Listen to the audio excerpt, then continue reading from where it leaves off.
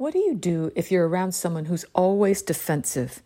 Hey, Adele here, and welcome to another episode where I drop things that I hope will be useful in what I call the problems of living, which usually have to do with dealing with people and finding your purpose. So we all know the experience when you are around someone, perhaps someone close to you, and maybe this person has a pattern of being very defensive.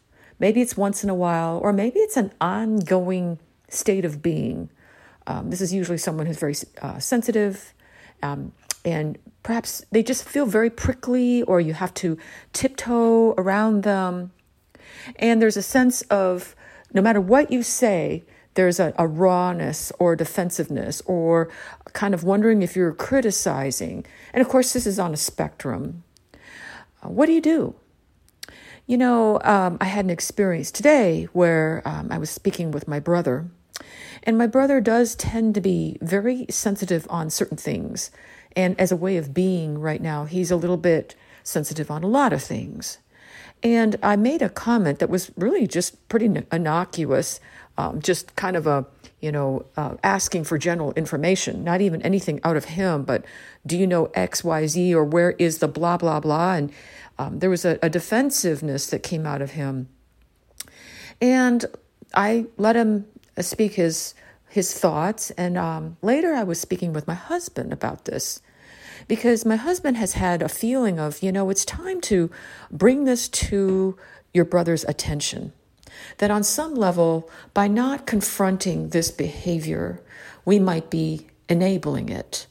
And I sat with this because my husband has a sense of, the quickest way to solve a problem, to get from A to B, is to be direct, to bring everyone to the table and have them listen to you and you listen to them and come to a meeting of the minds and better understand each other. And that's how we resolve something and move on.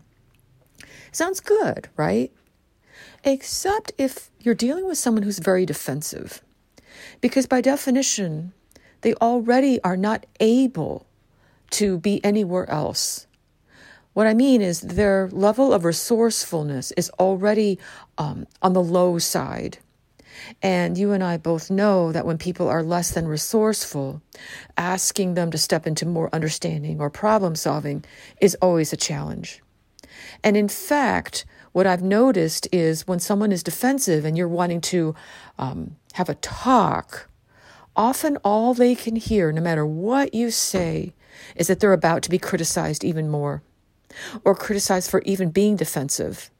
And it does not matter. The incident, the facts, there's a wall that goes up. And there's just no progress being made. And I think sometimes people feel like, well, we got to break through. But I've come to a sense with myself and with my clients, my own family, my personal experience, that is probably not going to work. Because to the person who's feeling defensive, it can feel very invasive, controlling, intrusive to have someone come to you and say, we need to talk. It's almost a demand that the other person listen to you and that you are somehow entitled to how they're thinking. Even though the intention, it was well-intentioned. Let's talk this through. Let's better understand each other. When someone is in a lower resourceful state, that's where they're at. If they weren't, they could have done better. So trying to squeeze them to do better often is counterproductive.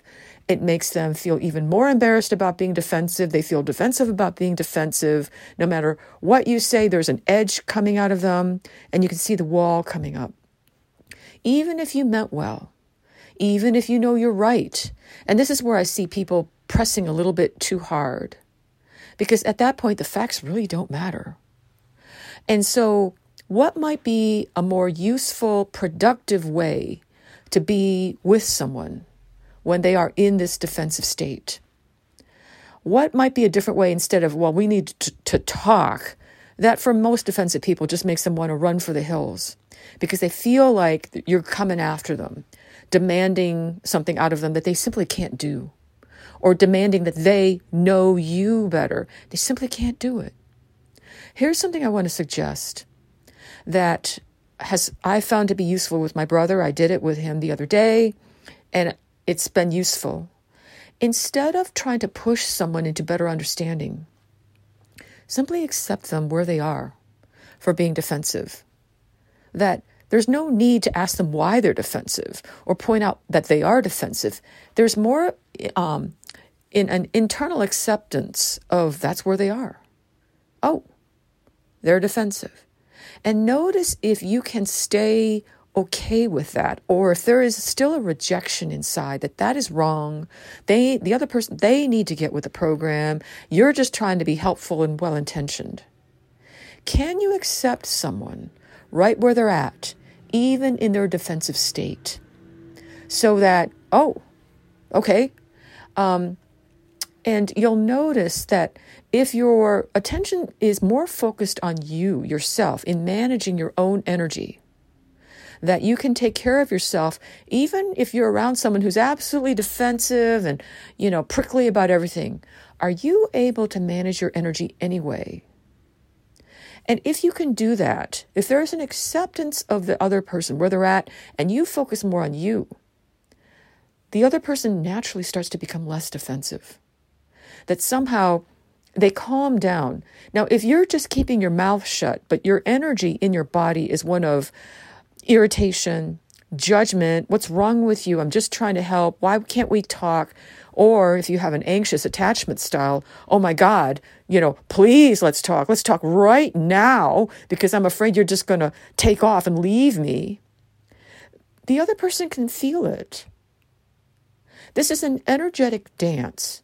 So when someone's being defensive, if you can be totally okay with them being defensive without the silent irritation, the eye roll, or the criticism that can fill the air, you'll notice that the other person starts to feel much more supported and accepted without you having to do anything other than to be hanging out, taking care of yourself. They'll stop being less defensive without you having to do anything. Now, this is somehow, my husband said, well, no, that would be enabling. That would be brushing things under the carpet, right? If you haven't resolved it, are we just going to move on like nothing ever happened? I invite you into the distinction. Which is a more wise approach? It's not about being right. It's about feeling the energy in the moment of where the other person is and where you are. Which might be more constructive and productive for a long-term relationship where everyone can feel supported, no matter warts and all, having a flare-up of this and that, and which is perhaps a little bit more coming from my personal anxiety, or maybe an anxious attachment style, my desire to show that I'm right, to fix the other person for their own good. It may look the same from the outside to not address it, but it's actually very different inside. The conventional wisdom that the fastest way to solve a problem is from A to B, direct line, with direct, open, honest, complete communication is lovely. And sometimes there's also tremendous value in a more indirect, curvaceous way of being with something that doesn't need to go right into the heart of the matter, that depending on who you're with, they might just feel like they just can't do it. And it might just drive them more into a corner. So this is where you get to ping the room for wisdom. Now, there might be other times where you're shying away from what needs to be said because you're feeling defensive, or you're defensive because they're defensive. All we can do is notice your personal energy and let the other person be where they're at. There will be times you will feel in the air when there's a window that they might be able to talk about what happened. And there are other times if they can't, they can't. And the question is, are you okay with that? And if you're not, do some work on yourself. And notice if there's a sense of, but.